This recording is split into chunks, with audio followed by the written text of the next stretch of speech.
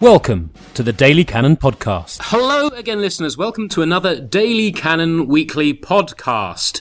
It's a weekly podcast that follows perhaps not the most exciting game of the Arteta revolution, but to try and give you an exciting podcast, I'm joined by both podcast regular Anita, all the way from Croatia as always. Hello, Anita.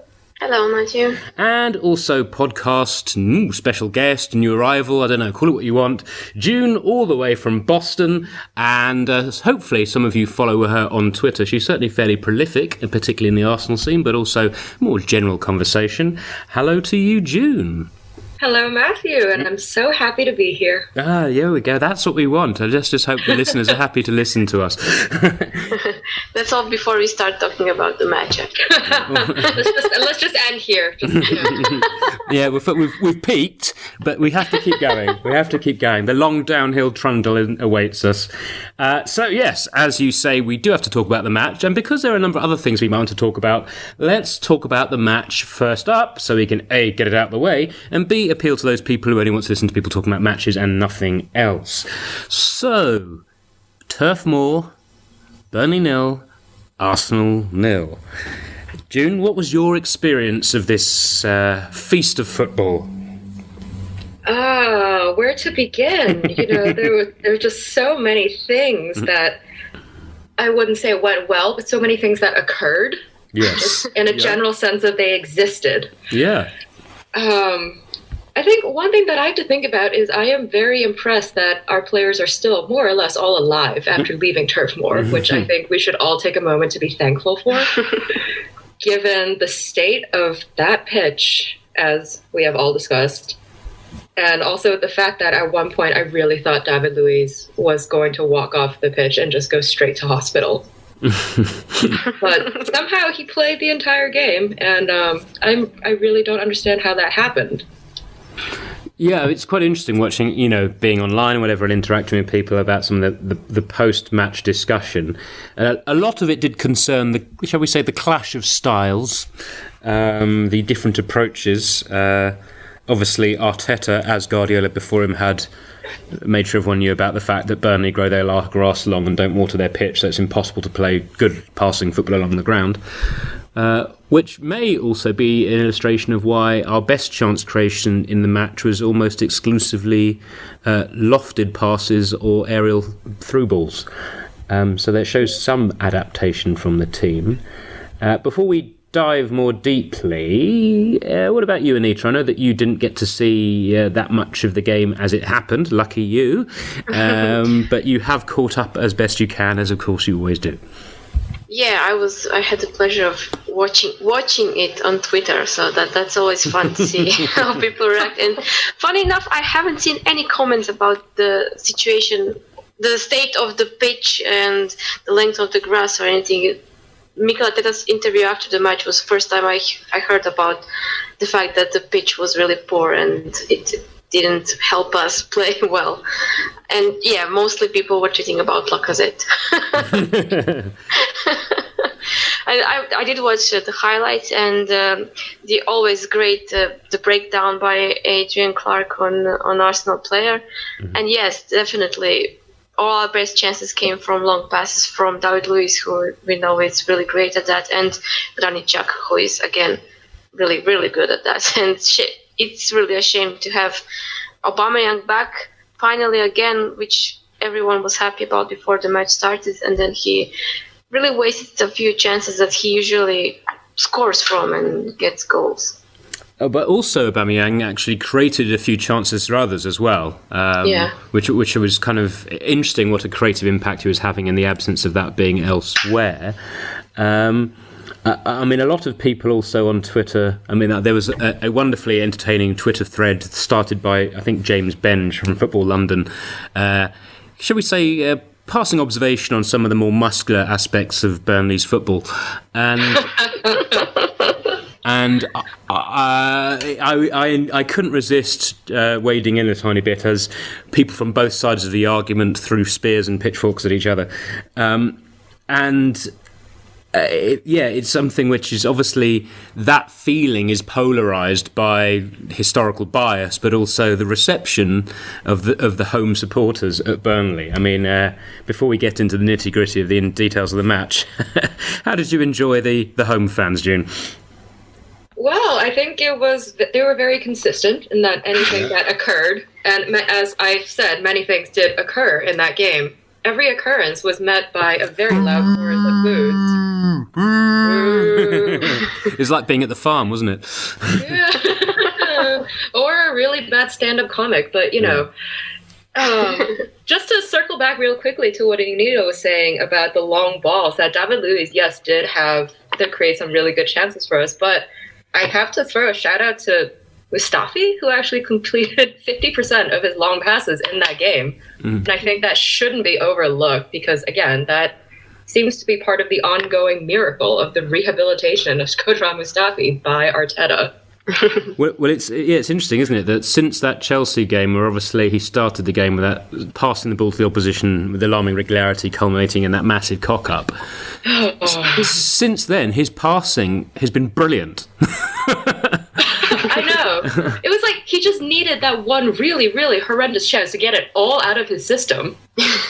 So I don't know if like every 10 games or so we just let Mustafi do something truly atrocious, and then the other 9, he's fantastic. Like, is this how we have to just handle him going forward? Well, I mean, he's already shown in some improvement because under Emery, he was averaging sort of 1 or 2 major cock-ups a game, and now he's averaging 1 major cock-up every 2 games. So we're already turning the ship around a little bit.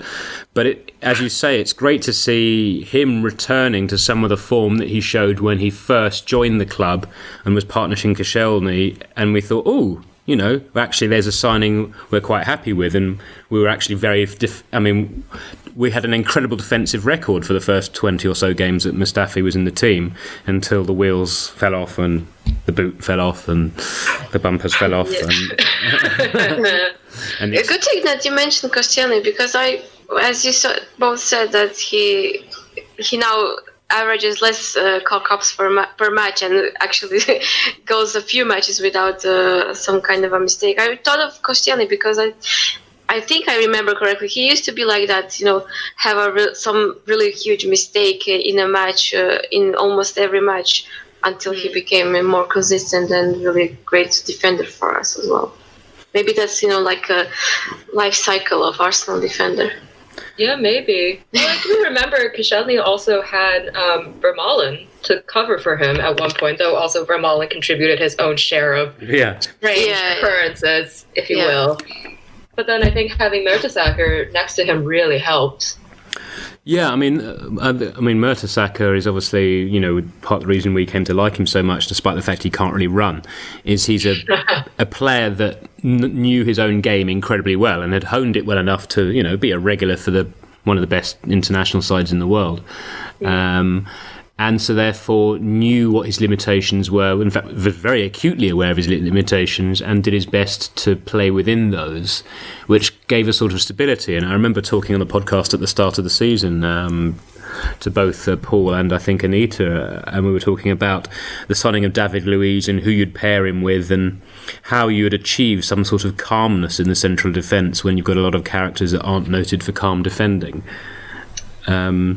But yeah, I mean, we have to take our hat off to Mr. Mustafi, who's the last 2.5 games has had his best form for the club in quite some time, both on the ball and also defensively. And I thought against Burnley, he was our best defender and probably one of our 2 or 3 best players on the pitch, actually.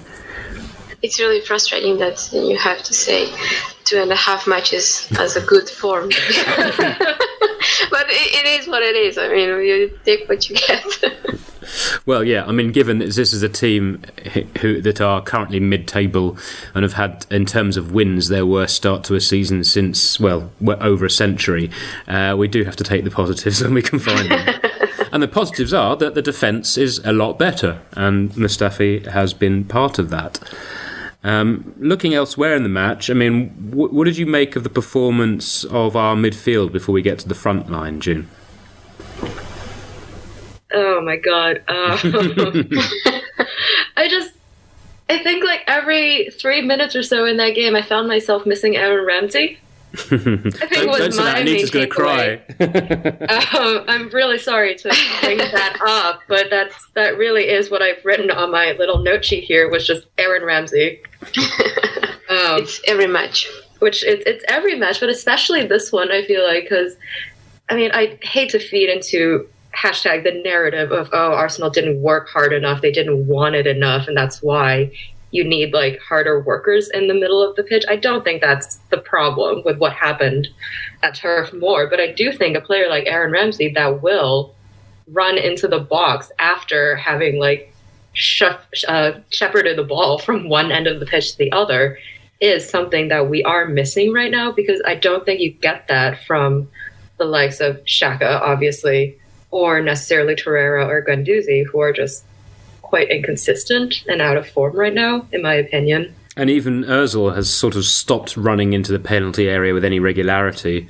He has, and I do think that is a bit of a hangover from the Emery era, and also just a lack of confidence from him in general, since, the 2018 World Cup and possibly before then, is that Mesut Ozil isn't, I think he's maybe taken 2 shots in the last 2 seasons? Yeah.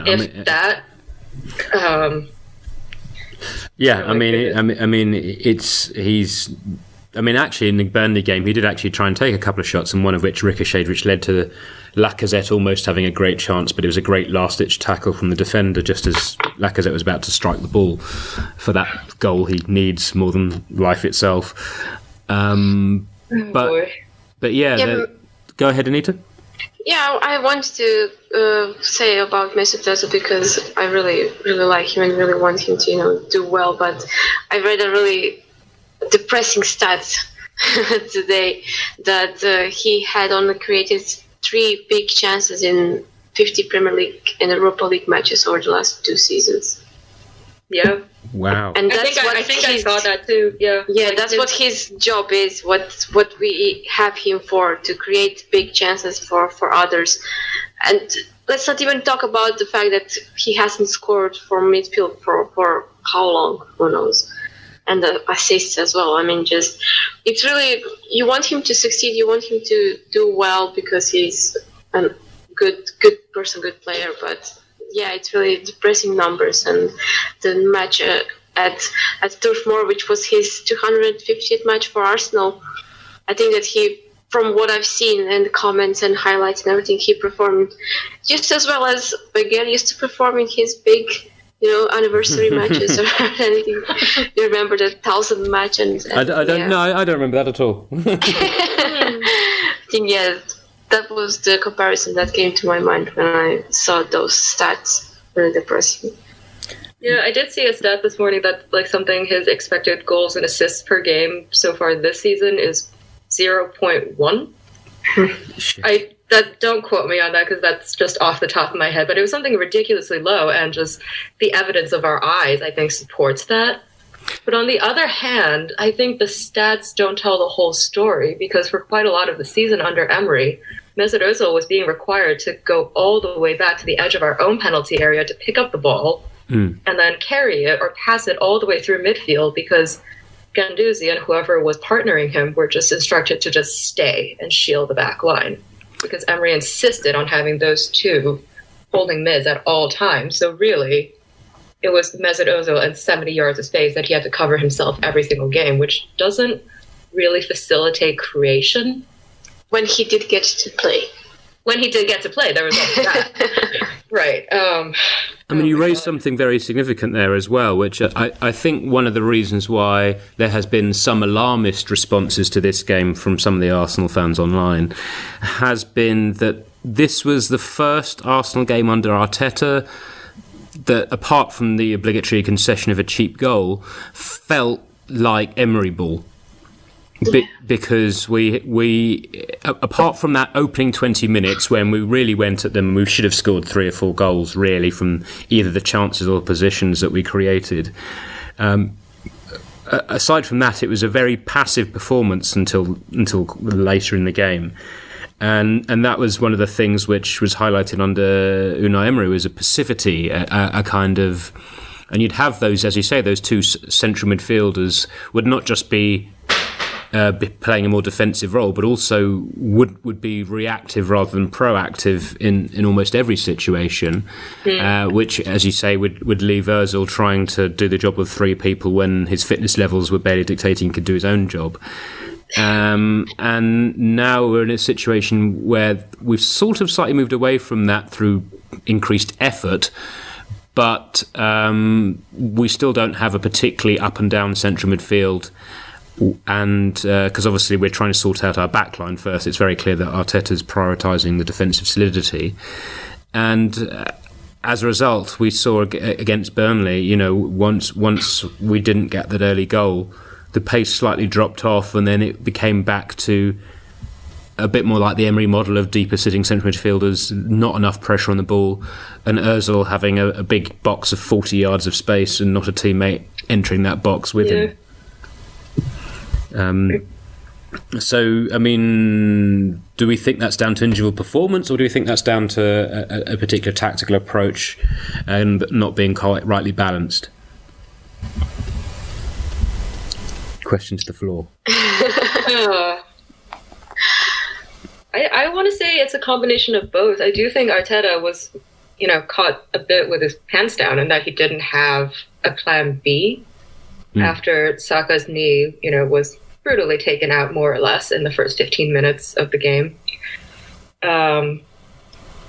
But after that, I'm not sure the team really responded in the way that we did, say against Chelsea when we were pegged back by, whatever happened in Mustafi's head in that moment. But also, I don't think you can reasonably expect a team to put in that kind of Chelsea second half week in and week out, because just physically that's not possible for anyone to do with the demands of the Premier League and all the competitions we're in. And second of all, as Arteta said, the grass really was not suited to any kind of speedy passing football, and we just had to loft it and hope someone got onto the end. I actually watched the first 20 minutes of Burnley just before we're recording, and I noticed that Bernd Leno kept pinging the ball at Mesut Ozil, who just had no one around him, because somehow he was just left in all the space, which the commentators were like, oh, how can Burnley do that? They have to close him down. You can't give Ozil that much space. And I was like, well, actually you can, because even if he gets the ball, there's no one he can pass it to. They closed everyone else down. Yeah, because everyone else was closed down, or they weren't able to get forward, or, the ball landed at Ozil, he gave it to Lacazette, who then missed. Well, it's one of the things, wasn't it, that Adrian Clark highlighted, Anita, wasn't it, that they were really pressing onto our defensive midfielders and pressing our forward players, but they were leaving that Ozil space quite open, which initially we exploited very well, and particularly with Mustafi's aforementioned good passing out from the back. And it just sort of seems entirely counterintuitive, doesn't it, as a tactic to leave the creative number 110 free and marking the rest of the team. Play by himself. Yeah, but I suppose given his lack of end product that we've seen in the last couple of years, maybe that's not so stupid. It might actually be quite smart, because I would think it's harder, to press or mark Mesut Ozil than it is to, say, do the same to Xhaka. Yeah, indeed. Yeah, you're much more likely to have Xhaka turn over the ball than to have Ozil do the same. Well, also that Ozil, I suppose, his primary specialism in his entire career has been finding space by moving into unexpected positions. That's, whenever he's playing well, that's what he does best. People talk about his technique on the ball, but there's lots of people who can play good passes, but his ability to get 5 to 10 yards of space in unexpected positions has always been, for me, his greatest strength, which, as his physical prowess is slightly in decline, I think has tailed off a tiny bit.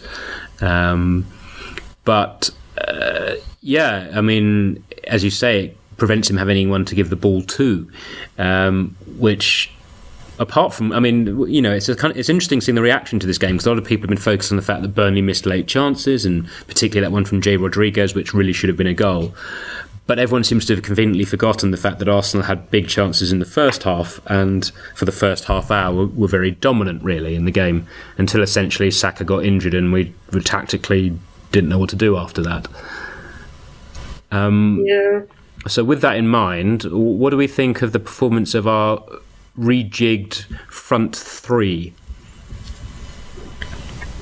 Well, from what I've seen on highlights and following on Twitter and everything, as we already mentioned, Aubameyang was really good to have him back, because not only was he in the right places at the right moments quite a few times, he also created chances for his teammates as well. And I mean, I don't have to mention that because I think it has been happening for a few matches now, the frustration that is Lacazette and his lack of finishing and basically anything anything that you can actually see and bring some kind of help to the team. I mean, it's really frustrating, and from what I've seen and the comments and everything during the match, people have really mentioned that it was kind of a mistake from Arteta to not bring Lacazette out sooner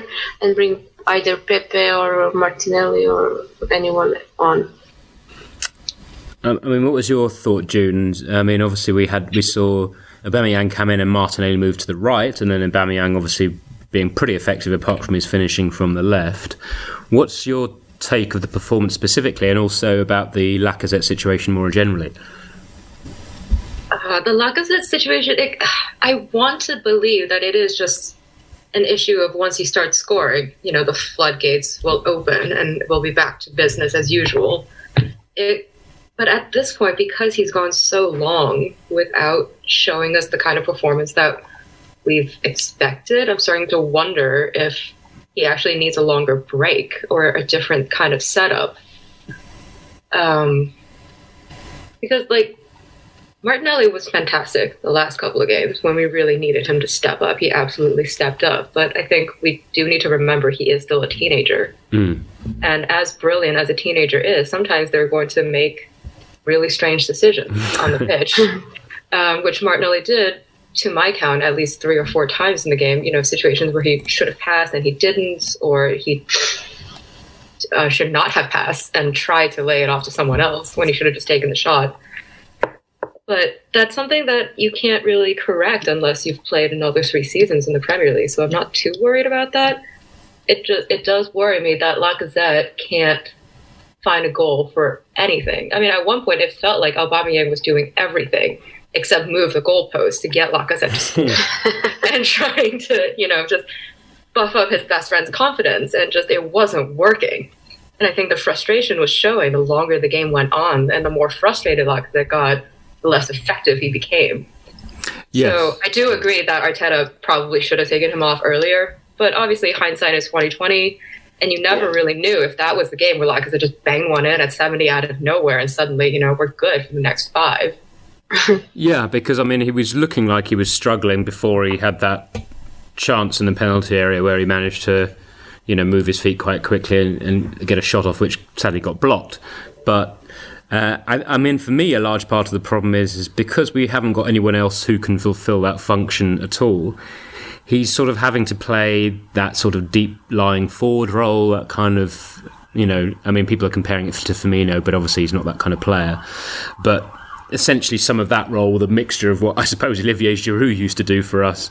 And obviously that limits, well, it completely removes one of Lacazette's greatest strengths, which is being able to work tight spaces in the penalty box, because he's basically, with the pace of the players around him and the speed of our attacks, he's not actually getting into the box on our counter-attacks, and he's only really getting into the box when we've got sustained possession, and then normally he's marked by 2 6-foot monsters.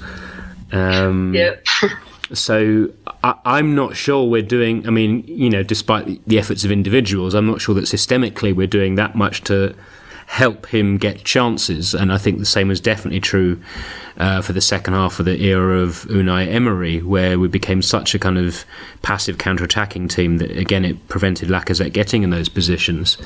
But it does, there is clearly a problem of confidence there. And, picking up on also what you mentioned earlier, June, one of the 2 things I sort of noted at the time, one of which I think I popped out on Twitter, was that both Lacazette and Ozil are a problem for the team because they're both playing without conviction.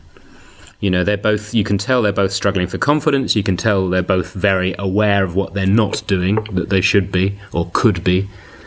And it's definitely in their heads a bit, which is obviously going to have an impact on performance, even for such established players. Yeah.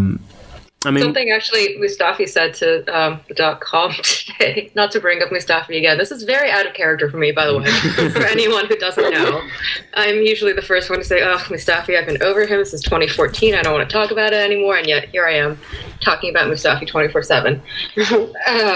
But he did say something which was when I think they were asking him, like, oh, what did the team need to do now to improve? And he said, well, I don't know.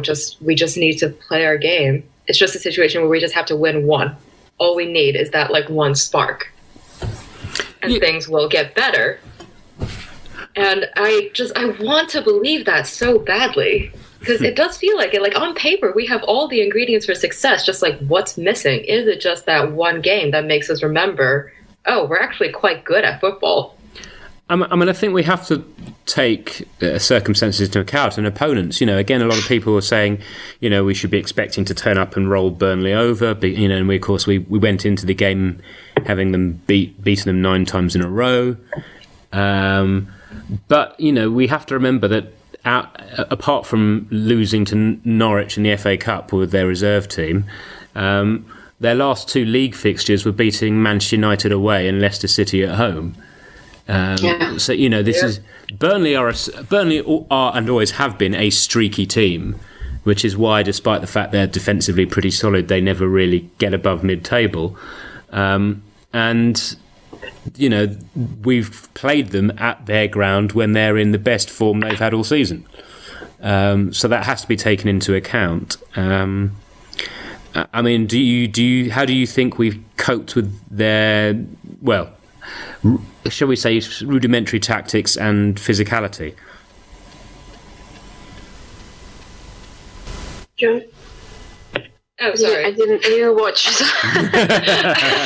It wasn't shown in highlights. I was trying to look at the stat of how many big chances Burnley had, and I can't quite find it right now, but if I remember correctly, it was a little over 4, depending on which site you were looking at. Yeah, they had 4 right. big chances, which sounds about right, and Arsenal had the same. We had between 4 and 5 big chances, depending on whether you count a couple of the headers or not.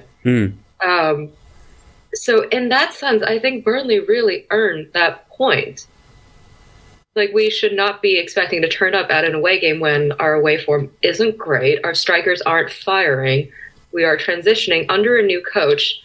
Basically, all our fullbacks are injured or just recently returned from injury. So, you know, again, just everyone should remember, Saka is not a left back.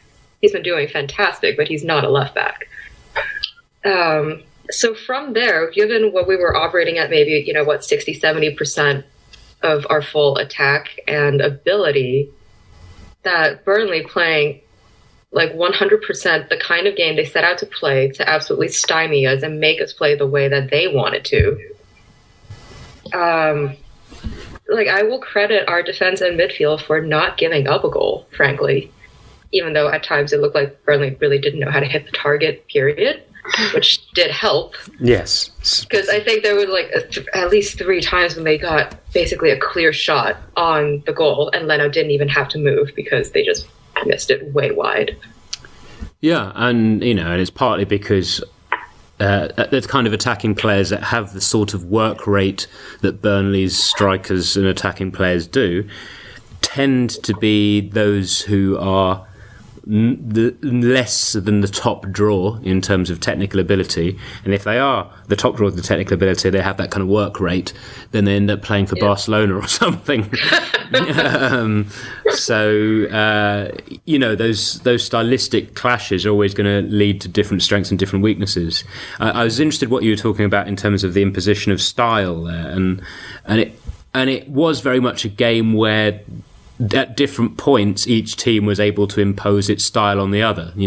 Both early and late, Arsenal had some effectiveness with our passing football, our bit of a combination play, etc. But during that whole middle period, Burnley were able to impose their style on us and push us back into a position of having to fight off crosses from wide areas and long diagonals towards Chris Wood. So, I imagine for a neutral is also a massive football geek, it would have been quite an interesting game. Because for everyone else, it was just quite painful, I think, on all counts. Well, yeah. I mean, I think that's probably fair. I mean, with regards to Burnley's physicality, I mean, there was a lot of people complaining online about it sort of crossing the line. I mean, I'm not sure where I sit on it. I was going to ask you again, June, before we change topic, and then Anita can come in more about that side of things. Did you think that Burnley were, how should we say, unreasonably physical for a team of their style, or not? Well, I think that's a much bigger discussion than just a draw at Burnley, in that certain teams have a reputation of playing, very proper old school. I say this with heavy air quotes. Yeah. Proper old school, hard hitting football. And other teams try the same thing, and you get called, diving sheets, essentially.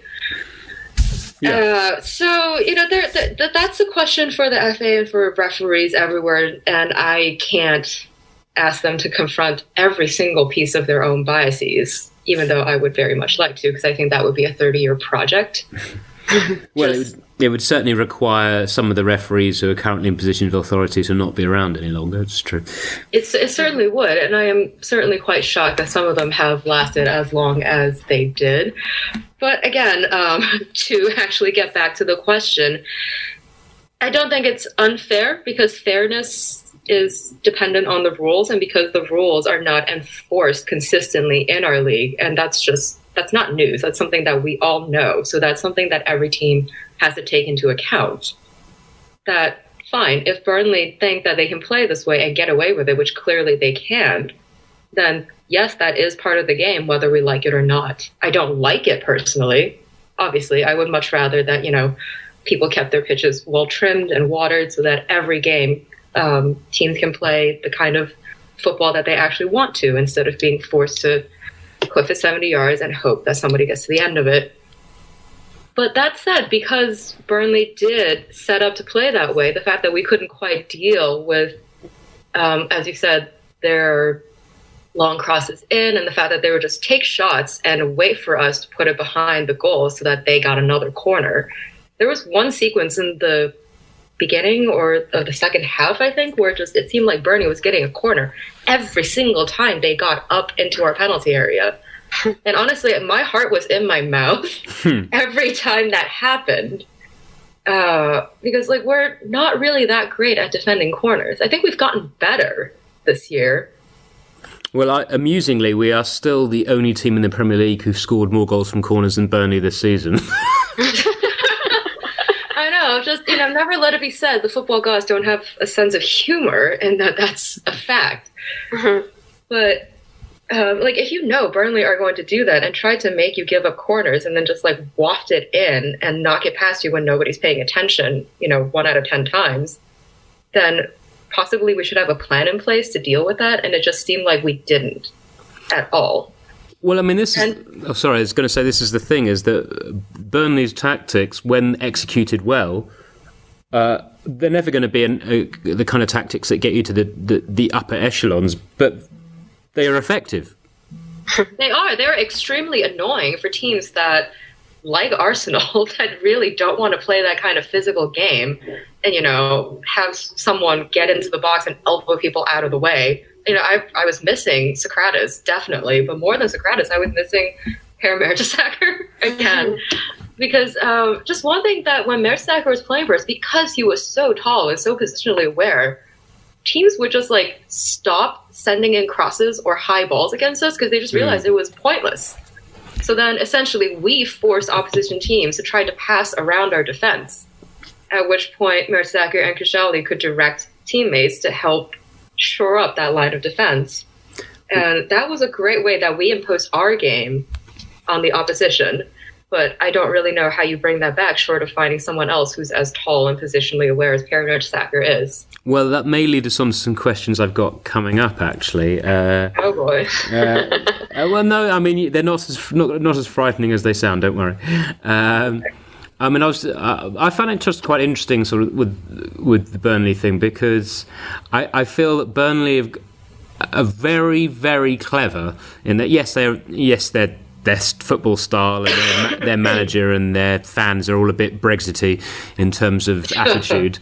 Boo! But they are the Stoke of the Premier League. Well, this is the thing. They're not quite Stoke, because Stoke... They are a bit more nice. Yeah, because Stoke resorted to just violence. You know, Stoke, until they tried to make themselves a football team and then got relegated, Stoke were a team that were overtly physical and always right up to the edge of what was acceptable, and sometimes obviously clearly beyond that.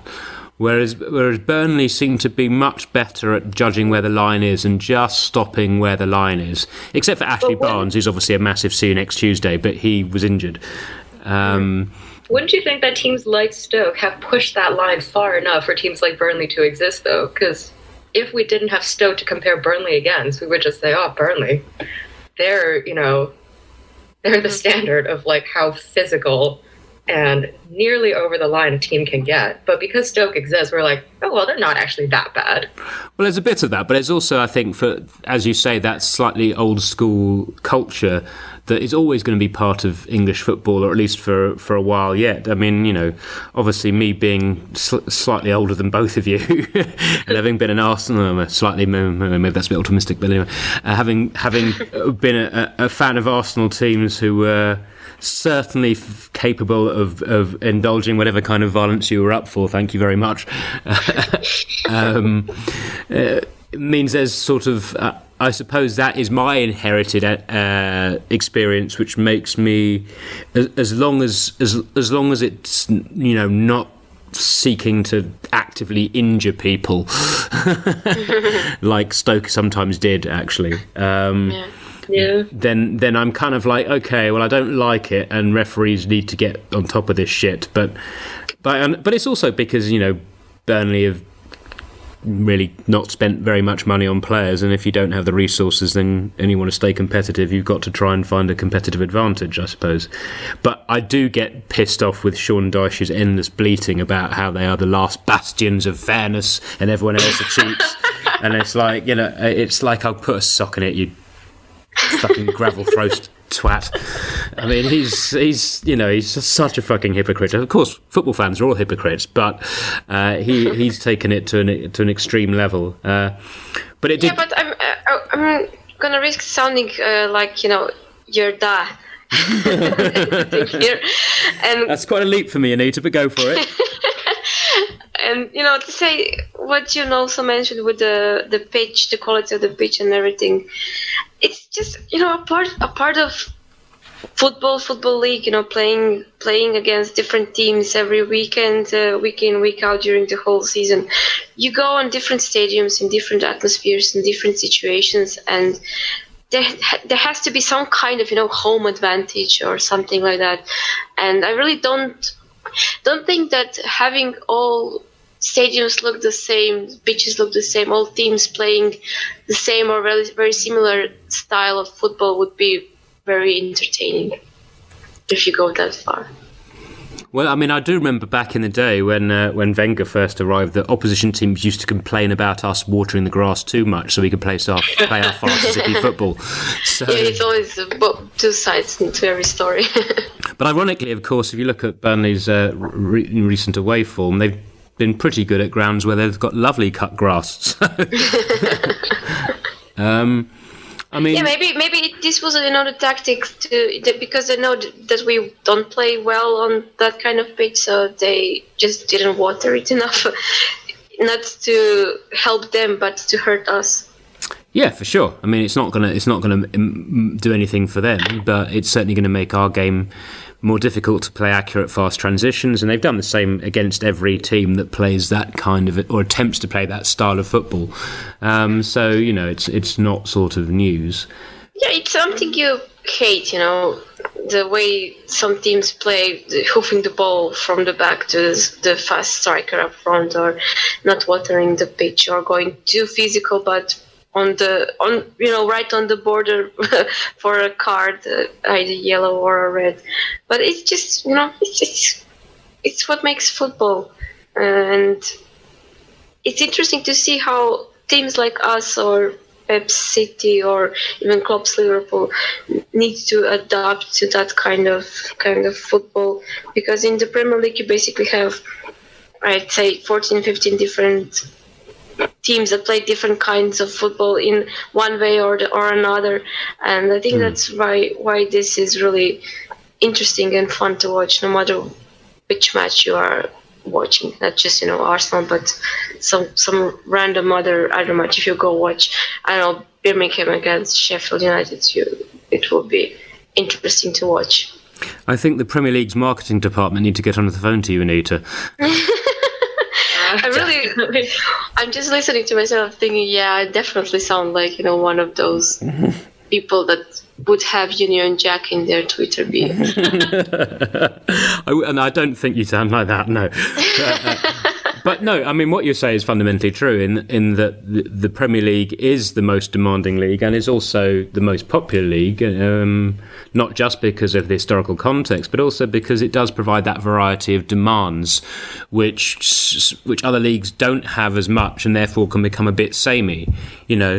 Spanish football, when you're not watching the top teams, is quite dull, actually, because there is this similarity of style, but just executed less successfully.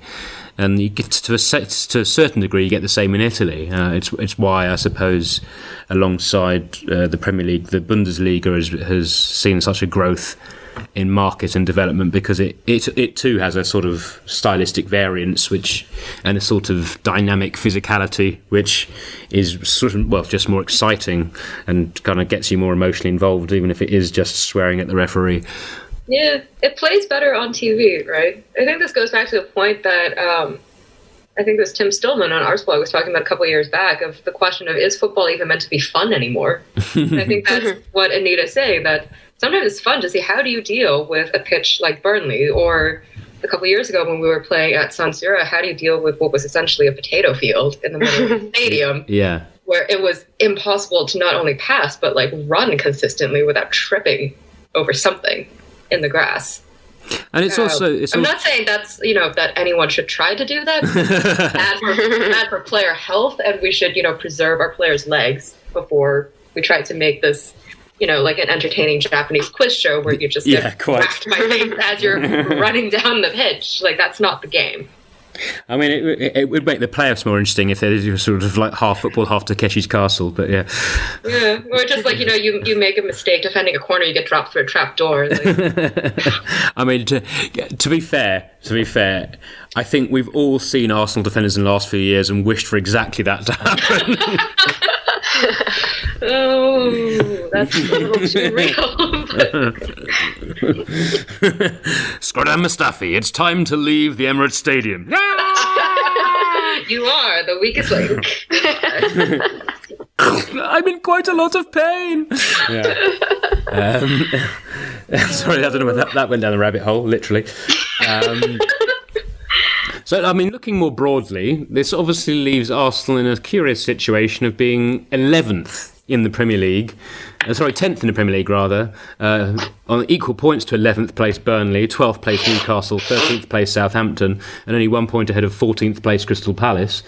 But also not far behind Everton, Wolves, United and Sheffield United, and 6 points behind Spurs now, who've got the jammiest of wins against Man City. Oh my God. Oh my God. City should have scored about 7 in that game. I mean, on the one hand, I'm happy because it always just, tickles me to watch City collapse so spectacularly, when, by all accounts, if you look at any stat, they absolutely steamrolled Spurs. Yeah. And then you look at the final scoreline, you're like, hang on, this can't be the same game. How is that possible? Well, I sort of read the match report, and then I watched the highlights, and I was like, because the match report was all, it was suitably Spurs are a great la la la, and then you watched the highlights and Spurs got battered battered for the entire first half and should have been about 5-0 down at half-time in their own stadium. Yeah. And just like the nature of how tight the table is between, essentially 4th place and 14th is if Spurs had, gotten what they deserved in that game, they would be, I think, 9th place. They would be just above us right now. Yeah, exactly. Yeah. But instead, they're, in a European spot. So. Yeah. Premier League. Watch it. It's fun. And I mean, this is the bizarre thing. Like we haven't lost in quite a while, but we're now only 7 points off the relegation zone, and 6 points off 5th place. So it's kind of that kind of it's very sort of confusing to get a sense of where this season's going to pan out, even in the league, even ignoring the other competitions. Yeah, we are unbeaten in 2020. Hooray! We are. Sadly, so Liverpool, but we won't talk about that. I mean, it's a slow steps, as we talked about a lot on this podcast, and everyone else has been mentioning. And Matthew, I think that you today mentioned how it's visible to see that Arteta is working on fixing the defense first, and he will go forward. And it's really the fact that we haven't lost since he has been in charge properly. It shows that he has made some impact on defense, and it's really now how he moves forward, how he works out the midfield that is definitely struggling. And I think that he won't have to work a lot on the forward line because we have really great players up there. And just it's about sorting out the midfield and having them play what he has in mind, what he plans tactically. And that should be, I think that in the end it should be good enough to get us to European spots. Well, interestingly, on that note, David Ornstein was reporting, as was also reported on dailycan.com, reporting that apparently Arsenal are trying to get hold of a number 6 midfielder in the summer, and we know that Arteta will certainly be influenced by people always talk about it being Guardiola now, but let's be honest, it's Johan Cruyff, and then before Cruyff, Rinus Michels, the Dutch school, and before them, Vic Buckingham, who Johan Buckingham is my friend, so this is why I know so much about it. But anyway, that central midfield setup of 1-6 and 2-8s, which is very much out of that 1960s Dutch football, and there's every reason to think that, given that Arteta was trained in that as a youngster, and then given as Arteta then has obviously worked under Guardiola, that is what he's likely to prefer. But apparently what they're suggesting is at the moment we're effectively having to play 2 6s because they're both, as you said, June, they're sort of codependent and not able to dominate that space on their own for one reason or another. And I think, if what Ornstein is reporting is true, that makes a lot of sense in terms of trying to address that midfield balance. So we can then get someone else in the central midfield area who's capable of actually breaking into the opposition penalty area and provoking the ball in a more attacking sense, rather than at the moment we're having to forego some of that to give some defensive solidity. What do you see? I mean, this is big questions now, but what do you both see as the approach that Arsenal need to take and slightly longer term going forward in terms of squad building and prioritising in terms of particularly the midfield area? I mean, in summer for next season and beyond. And beyond. Well, I know, nice easy question to begin with. You said there won't be hard questions. Well, no, sorry, this is one that I just happened to think of. The questions I've got coming up aren't hard, but this one is. Well, I mean, this is actually something I've been thinking about for quite a long time, and I always get stuck by the fact that we are set up in the opposite way of what Arteta apparently wants us to play like, which is, as you said, a 6 and 2 8s, that we are really, set up to play with a holding mid, a centre mid, and Mesut Ozil. So you would have to get rid of 3 midfielders who, I assume you would have to get rid of Ozil, Xhaka, possibly one of Guendouzi, or I would think at this point Ainsley Maitland-Niles, just because there's no spot in the team for him. Because otherwise we just end up with about 10 midfielders who all do the same thing, none of which is what Arteta wants. Well, on that note, I mean, I was posting about this on Twitter again this week because people were talking about new signings, and which we'll get onto in a moment, and were suggesting that the arrival of Cedric Suarez would be curtains for Ainsley Maitland-Niles. But I was thinking, we don't know if he can perform to that level, but surely as one of 2 8s, Maitland-Niles is a pretty good fit for that position, given his skill set. Has he actually performed as an 8 for us in, recent memory? Well, this is a strange thing. Is his journey around the pitch in his career has been very odd. I mean, around the pitch in 80 days, Ainsley Maitland-Niles. Yeah. Or in his case, in 8 seasons. But yeah, because he started in the under 16s and under 18s as a right winger, very effective right winger. Then he moved to number 10 position, where he was far too good for the age group he was at, and so he went on loan to Ipswich, where he played on the right wing as a 17-year-old turning 18. And then when he got to the Arsenal first team, he was alternating between defensive midfield, where he was playing for the under 23s, and then obviously being shunted around every fullback position wherever we just needed a warm body. But I think he's only played 3 times in central midfield for the Arsenal first team. Once as very much the number 6, and then the other times in rather more box to box roles. And he's been really good in all 3 of those games. I mean, the most famously winning man of the match against Manchester United at Old Trafford, and getting Paul Pogba blowing smoke up his arse afterwards because he basically bossed the midfield in a game that United won late on with a Marouane Fellaini set piece standard issue. And obviously the other game that stands out was the FA Cup tie against Southampton, when it was a central midfield of him, Oxlade-Chamberlain, and the Jeff in the archetypal 8-8-6-8 setup, which Wenger thought he'd try once a season.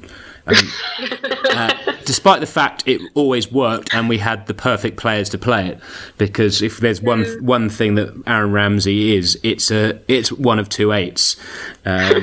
You're going to make me cry just thinking about that era. But the problem is, all those players, they're gone. It's just Ainsley left. And at this point, when he hasn't been allowed a chance really to play in that role, even though I would think with how inconsistent Guendouzi has been at times, you would want to throw Ainsley in just to see what happens. Because surely it can't be worse than what's happening now. But the fact that he hasn't been given this chance by 3 separate coaches now makes me wonder if there's something that they see that tells them this is probably not a good idea. Well, it's an interesting one, because at the weekend we saw no Maitland-Niles in the squad just after Arteta had been bigging him up and talking about his potential. But judging by the way that when Arteta first came in, the way he was constantly communicating with Maitland-Niles or from the sideline, I could see him being a bit of an Arteta project player, but one he's not going to put in until he thinks he's a bit more ready for it.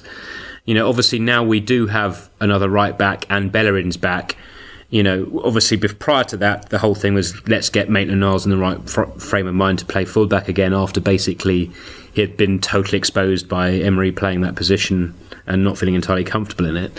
And now we've got the 2 fullbacks, so now we actually have the opportunity to, for the first time in about a year and a half, to actually let Maitland-Niles train as a midfielder. Completely opposite from curtains down for him with the Cedric signing. Yeah, it's one of those things that, regardless of what Arteta thinks of Maitland-Niles, and obviously we don't know what he really thinks behind the scenes, but we're not going to see him playing in the first team in the midfield for a bit, simply because when was the last time he played in central midfield for anyone? And, and he'd been getting intensive coaching about playing as fullback because we had no other fit fullbacks. So it's you have to play fullback, and this is what you have to think about, and don't think about anything else. My fear is we're going to stick him in the fullback position again, but on the left, because we have no one there. Well, unfortunately, his versatility may cost him, and he may find himself playing a game or two there, depending on how bad Saka's knock is and how much longer Kolasinac is out for. But I suppose at least, you know, the injuries in those positions should keep him around the squad while he's learning to be a midfielder. But Arteta very much talked about him as if he's a midfielder, and I do think that while Maitland-Niles needs to develop a greater sense of urgency, he can be a bit casual at times or a bit timid for someone of his talent. You know, if you look at his physical and technical potential, I mean, I think any coach, manager who believes in their own coaching would love to get hold of a player of his skill set at his age and see what they could do with him. So I'm still hopeful. And it's also it's interesting because with the defence first and the trying to find a way to give these game time to the young kids, it feels a little bit like Arteta is the sort of tick-attacker George Graham, turning up after a period of losing its way and decadence, trying to recapture lost glories through a mixture of youth team kids and less heralded signings. At least that's the imagery I'm choosing to take from it as someone who became an Arsenal fan quite early into George Graham's tenure, before we started winning anything. And on that note, because we have to get to it sometime before I actually let you guys leave and continue with your lives, we made a couple of signings. The enthusiasm from both parties there. Wow. I have to say, it's dreamland here, kids. Well, they look good in the kits. Well, I know you appreciated Pablo Maria's upping the eye candy quota, Anita. You know me and beard. I know you like it. You like a stubbly chap. I know. I don't know anything about him, but I mean, I know more about Cedric Soares. But when the news came out about him and the fact that he's injured, all I could think about was Kim Källström. Nothing else. My God. So Kim Källström, who, lest we forget, scored a vital penalty goal en route to us winning the FA Cup. Well, I mean, I'm okay with this signing, aside of that he's now injured, and it seems that Southampton is really not sure why we signed him. But, I mean, it's basically no pressure on this because it's a loan until the end of the season with no obligation to buy in the end. And if he does really well, we can keep him for free. I mean, obviously paycheck and everything, but you don't have to buy him. So I think it's an okay situation for us to be in. If he plays well, if he's good enough for us, I mean, what can we complain about there? Yeah, I think actually the Cedric signing is quite smart, just as someone to play understudy to Bellerin, who does look tired after playing so much, coming straight off his injury. That having a player who's, he's not brilliant in any respect, but he's also not bad in any respect, and he's used to the Premier League, which I think has got to be a big plus for us at this point. That to get anyone who can actually, come in and immediately play if needed, you would either have to spend, Man City levels of money to get someone top caliber, or you take a huge gamble on some kid. Whereas we kind of found the middle road, fortuitously, in Cedric. So hopefully he will just be the stopgap measure that we need to get Hector Bellerin to the end of the season without, injuring himself again. Knock on every piece of wood available. I mean, I'm quite enthusiastic, actually. I'm always an optimist, as anyone listening to this will know. But I like Cedric Soares. I think there's a few things I like about him. I mean, obviously, what has been mentioned, I totally agree with. But also the fact that this is a guy who, yes, he hasn't been great for Southampton over the last couple of years, including a loan spell at Inter Milan, but it's worth remembering that this Southampton team has only just stopped a period of basic freefall over the last 2 years. And when he went on loan to Inter were a complete fucking shambles, which they seem to have sorted out now. They've got a new coach and a complete new squad. And he's coming to a team that is just, a bastion of solidity and not a mess at all. Is that what you're saying, Matthew? Well, we're currently trending in the right direction. That is true. But also, I suppose, what I like about it is a number of things. One, it's effectively... We're paying, if you don't include his wages, we're paying a couple of million for the privilege of having him on trial for half a season, where he has something very tangible to play for. If he does well for us, then he gets to have a job playing for one of the biggest teams in Europe, and his interviews suggest that he's incredibly excited, like slightly boyishly excited, which was quite endearing. But also what I like about him is he's a slightly different profile. I mean, he's still nippy right back, but he's much more of a, how can I say, physical tackler than Hector Bellerin. He's got very good tackle stats and has done fairly consistently over the last 3 or 4 years. And as well as that, he doesn't get into crossing positions all that often, and he doesn't really beat players on the dribble very much, but his crossing stats are pretty good. So that means he offers something slightly different to what we've got elsewhere in who can fulfil that role. And lest we forget, as has been mentioned, he's experienced in the Premier League, but also this is a guy who he won the Euros with Portugal, being their first choice right back. So while his form hasn't been as great the last couple of years, there are some mitigating factors for that, and at least he has shown that he can be impactful in big games at a top level. So I think, given the risk to Arsenal, which in this case is bugger all, I think it's a great piece of business, and as you say, we're going to need to protect Bellerin, because otherwise he can't play every game this season. It's simply not plausible, despite the fact he's playing pretty well at the moment. And then elsewhere we have the big mystery signing, again a loan but this time with an option to buy, but with the loan covering about a third to a half, depending on who you believe, of the option to buy as well. Pablo Mari. Before I start spouting off, do either of you know anything about him at all? I know absolutely nothing about him other than what people, have gleaned in the 3 minutes since we signed him on loan, and have tried to pass it off as here's a tome of knowledge on Pablo Mari. And I was like, do you even watch Brazilian football? No? Okay, but that's fine. I'm sure I could learn the same thing from Wikipedia.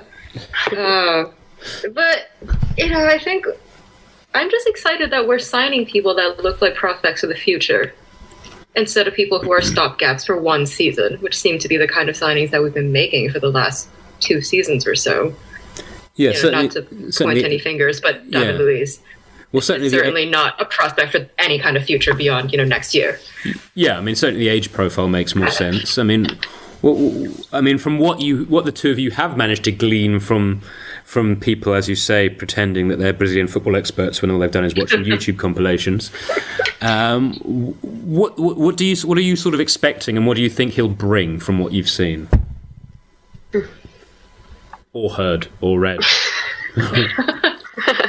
He like some kind of backup for central defenders. I'm not sure if he will start now, because it's what we mentioned so many times. You need to adapt to the Premier League and everything like that, and it's a big jump from Brazilian League to the Premier League. So I'm not sure how much we will get to see him right now, especially if Arteta is happy with how Mustafi and Luiz are looking at the moment.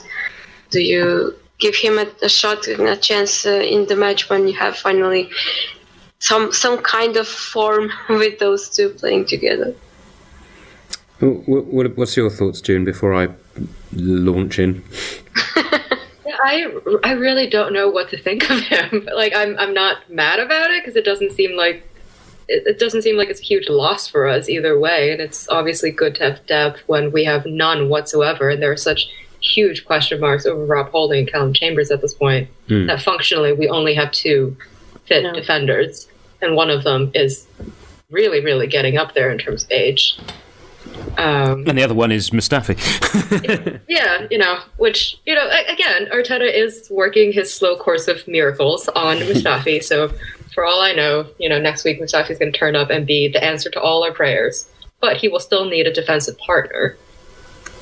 Yeah. So I think that might be where Murray comes in.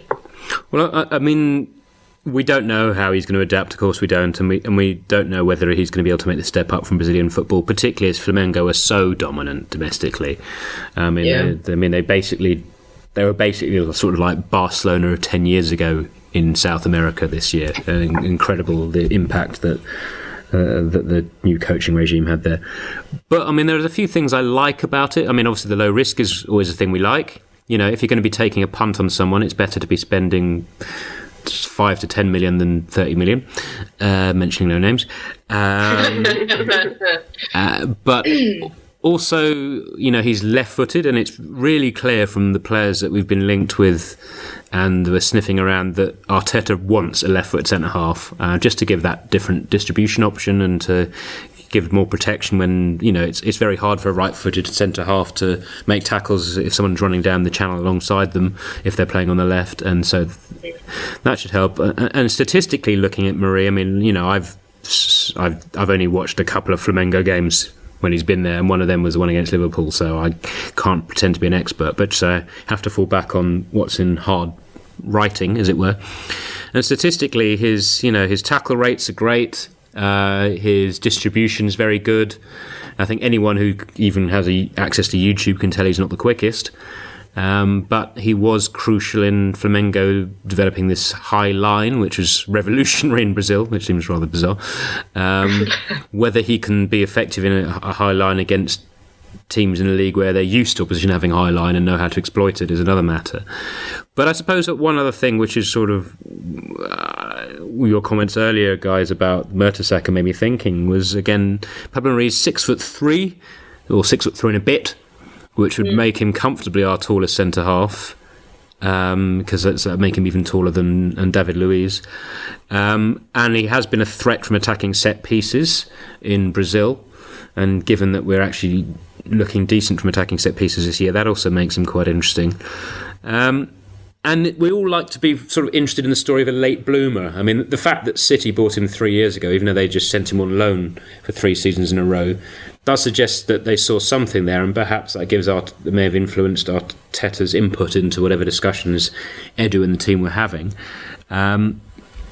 So, like the rest of you, I don't have any clear expectations. I can totally see a number of ways in which he fits a gap that we have, and I love the fact that it's a loan with an option to buy, because it means if it doesn't work out, we send him back to Brazil and we rekindle our what was concrete interest in Matt Vienko from Shakhtar, who is a more dynamic but considerably smaller left-sided defender who would also, I think, be a very good addition. So yeah. I wonder if Murray's future also has anything to do with Saliba, who we have to remember is still at Saint-Etienne and touted to be like the best young defender in Europe over the next several years. Well, so go ahead. Yeah, I was just going to say, Saliba has played most of his football on the right side of central defence.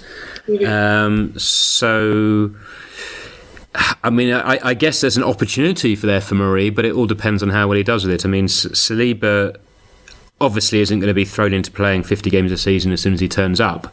But apart from Saint-Étienne's defeat at the weekend, he's been their best defender when fit this season. And a lot of people have been talking him up, as you say. So, I mean, it's very hard for us to be able to predict at all. Like, out of our collection of central defenders, either currently here or arriving, who's going to be here in 2-3 years' time? With Chambers and Holding, it's how do they return from injury? Can they get back to the levels that they were when they were playing in their absolute best form? Is that good enough, even at those levels? How long can David Luiz last for? Is Socrates going to be retained, or are they going to be let go? What happens with the redemption of Mustafi, etc., etc.? And we still got Mavropanos on loan as well. Yeah, who had a better game in his second game for Nuremberg than he did in his first, so that's good. And we were having a link to Upamecano as well. Yes, the endless links to the Leipzig centre half, who we'd all love to sign because he's quick as anything, and that's always quite exciting, and has great dual stats and all the rest of it. But he's going to, even when his contract clause kicks in, he's still going to be sort of high 40s, low 50s and millions of pounds. And is that going to be a priority for Arsenal given what business they want to do elsewhere? Yeah, impossible. I mean, it doesn't sound like we have that kind of money to be throwing around now, especially if, there's not an insignificant chance that we won't even be Europe come next year. Yeah, I mean, it does, make the Europa League campaign more important than ever. And obviously, Arteta's going to push for the FA Cup, but yeah, Europa League is not quite the be-all and end-all, but it's pretty close to it at this stage. But for people like me who are addicted to football management games, this is sort of going to be quite an interesting period in Arsenal's history, because there's potential for a lot of turnover and renewal at the club in the next couple of seasons. And it's really hard to have a clear picture of who's going to be in the first 11 in like 2 years. Yeah. I mean, it looks... I will say, I certainly hope Bernd Leno is still there, because I have to be on brand. Yeah, I have not said Leno, I believe, in this entire hour that we've been talking. I was literally just about to open that door for you to score into. So, thank you. You beat me to the punch. Yeah, I mean, it seems unless he suddenly drops off a cliff out of nowhere, it seems like he'll be number one. Hector Bellerin hopefully will still be around and will retain his fitness, and but then after that, I mean, who knows? I mean, will Martinelli continue developing? And then if he does continue developing, we'll be able to keep hold of him, or will Barcelona bid £100 million for him? If they want to give us £100 million, I say please, and we'll send him with a gift wrap over. And buy two Mustafis. Indeed. Yeah, I was going to say you're putting trust there, but anyway. But also, which of our young players are going to stick? Maitland-Niles, Willett, Nelson, Nketiah, Smith Rowe. Are any of them going to actually take the next step and be first-team players? Are they going to be squad players? Will Pepe find a greater consistency to his game, or will he end up being shipped off for lots of money? We've got two ageing strikers who... ageing is probably a bit disrespectful, but certainly in contract terms they're ageing. And we've already discussed the centre-half situation, and also how our central midfield is not quite where perhaps long-term we want it to be. So, yeah, it's... I mean, they do the old, it's a bit like politics, isn't it? The curses may live in interesting times, and certainly from a perspective of trying to analyse what the hell's going to happen to Arsenal in the near future, it is an interesting time. Speaking of football manager games, this situation just reminds me when you start a game on FM and the club tells you, we have a long list of very positive things about this club, but the one major drawback is we are lacking depth in every single position. Please fix it. And that's usually the game where I go, okay, we're going to start over at a different club because I can't do this. and that's the challenge that Mikel Arteta essentially has right now, and just, best of luck to him. Well, I mean, with all fairness, if Arsenal's fucking scouting staff had been using Football Manager, they'd have a better squad assembled. I mean, not just from playing Football Manager, but anyone who... I mean, I've seen video of him before, but anyone who'd played Football Manager would have known about Erling Haaland when he was 15. I mean, I'd seen clips of him playing for Molde when he was 15, or was it when he was 16? I forget. Anyway, and was like, oh my God, need to fucking buy this kid. He's raw as anything, but he just knows where to go, and he's the size of a house. And of course... We didn't buy him. Admittedly, I guess by the same logic, you could have invested hundreds of millions in Freddie Adu. But anyway, nothing's 2020 bar hindsight. We did have Olivier Giroud at that point, which covered a multitude of sins for all the problems that he brought us. Yeah, except for running. Obviously, that was the one thing. Yeah. But I mean, listen, if Xabi Alonso can build a highly successful career without running once in his entire life, Olivier Giroud can too do the same, is what I like to say. Well, I mean, he's done all right for the French national team. He's won a World Cup and he's been ever present, despite the fact that they're about a massive long queue of French strikers all score more goals than him. Although his record for France isn't too bad, actually. Maybe now they will call up Lacazette when he stops scoring. I think you may be looking at some time after hell freezes over before he gets selected for France again. And I can feel like evoking Lana on that one, somewhat swearing somewhere distantly into how Deschamps is an idiot. Well, I've sort of decided I wasn't going to harass her to try and get her on again until Lacazette started scoring again, because she might find it too depressing. But anyway, so we've got a bit of a break. We've got like the first ever English winter break thing happening. Just before we finish, I just wanted to ask both your opinions on that, really. I'm very happy to have a break and not think about football next week, I think. I'll still probably watch any matches that are on, but it's really good for players to get some kind of break during this, and I think it will do well for Arteta as well. Well, I know that you're based in Boston, June, and obviously the Boston sports teams tend to be pretty successful, but as someone who's ended up many, many years ago, before they even were successful, as a Detroit Red Wings fan by accident, I particularly enjoyed the All-Star break because it meant that the Red Wings weren't playing for a week. Because they is fucking shit this year. They're like literally on course to be like the worst team in like 25 years or something like that, and the worst Red Wings team in like 40 years.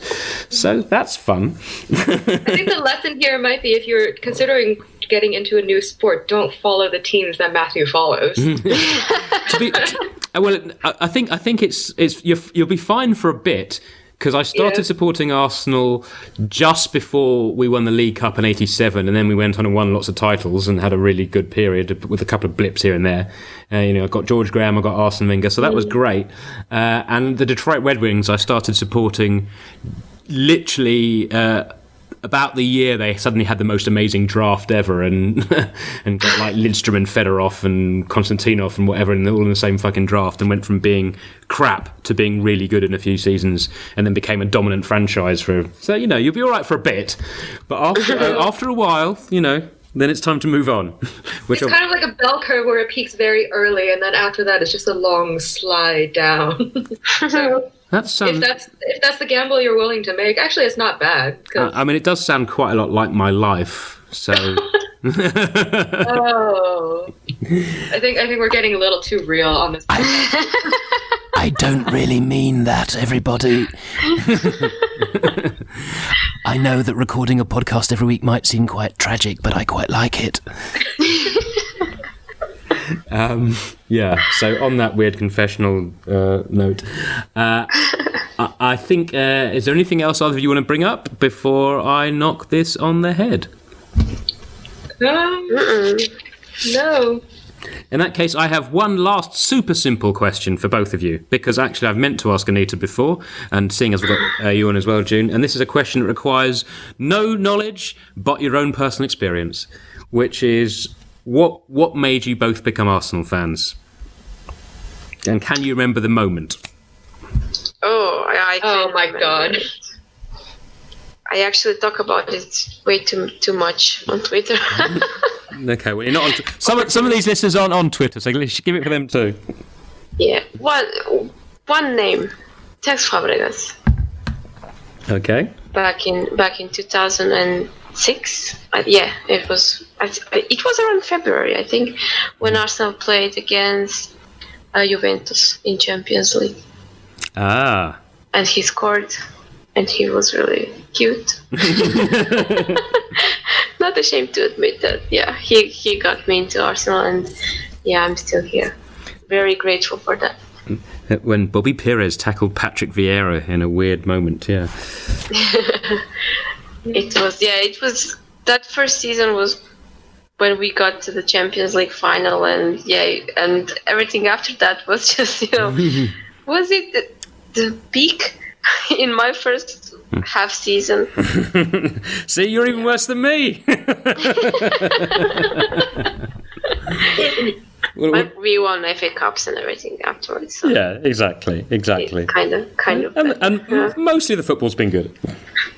I mean, obviously, I got into Arsenal because of him. I saw him in the match and Googled him the other day and read all about the club and everything, printed out Wikipedia pages because we still had dial-up back home. Yeah. When I started, and I wasn't allowed on the internet for longer than an hour per day.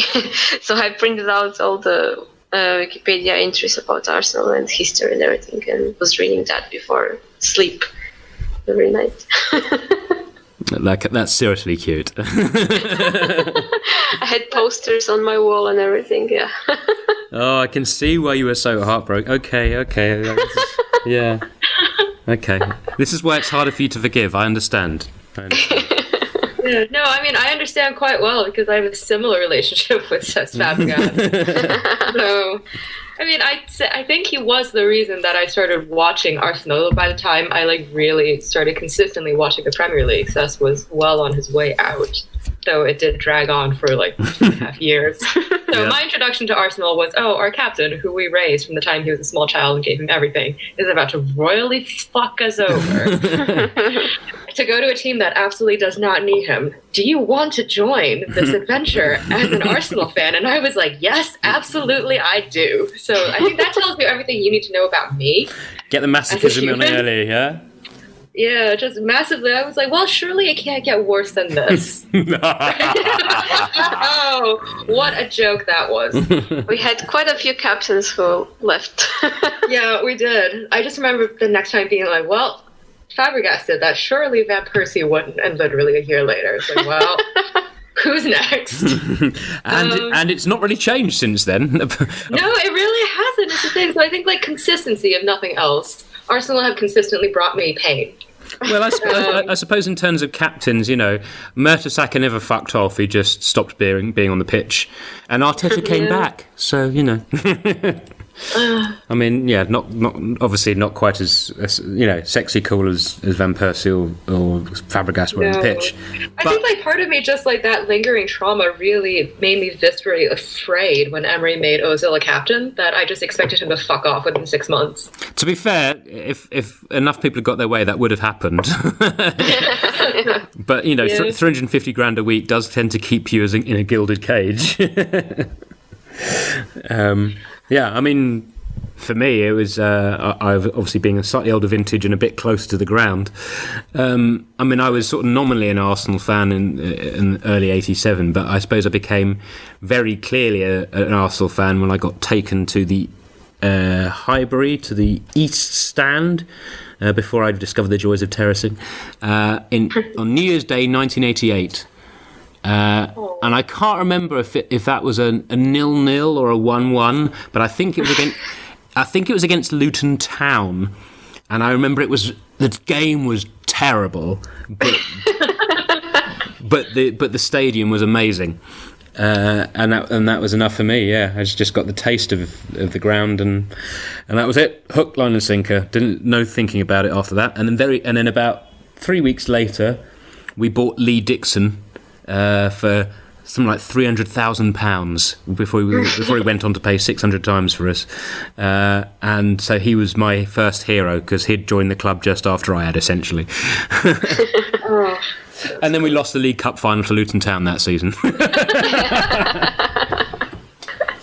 So learning experiences, get them in early. We've all been toughened up, and so we can face what awaits us. Anyway, forgive us, listeners, for me, encouraging that period of brief self-indulgence, but that was to fill the slot we normally have where we talk about the next fixture, but of course there is no next fixture next week, and there will be another podcast next week. So, anyway, with that in mind, there's not much else to say, except for thanks to you listeners for listening to us and joining us on this merry jamboree. Thanks, as always, to Anita, all the way from Croatia, as we know, although she tweets like a geezer. And thanks Your to dad, Anita. yeah, exactly. Your dad. Yeah. And thanks to June, all the way from Boston, who you can find at Twitter, on Twitter even, at TLDR June, as spelt like the month. And you can, follow her. She's worth a follow because it's not all about Arsenal masochism. Just quite a lot of it. A rousing endorsement, thank you. To be fair, who's going to be listening to this apart from slightly masochistic Arsenal fans? So it's preaching to the converted. I hope. We are all the big family. Exactly, Yeah. all suffering together. Anyway, not much else to say except for have a great week, everyone. Do get in touch with us on Twitter at Daily Cannon if you want to, or you can find me at LOMEKIAN on Twitter. And obviously, if you don't already know where Nita is on Twitter by now, what are you doing? Like, seriously, she's ubiquitous. Like, no, when Anita came to England with her, I'm going to finish with this one. When Anita came to England with her fella to see Arsenal beat Man United, good work. Yeah. I met her in the pub. Which pub was it again? I forget, Anita. Tolly, exactly, yeah. Yeah. This is bear in mind, this is the first time she'd ever been to the UK. And the pub is full of people coming up to her and saying hello. And some of those people look like they weren't on Twitter a lot, if you know what I mean. Yeah, basically I tweet too much. And I just found it very amusing because, I've obviously been going to the Arsenal on and off for 30 plus years, and no one knew who I was.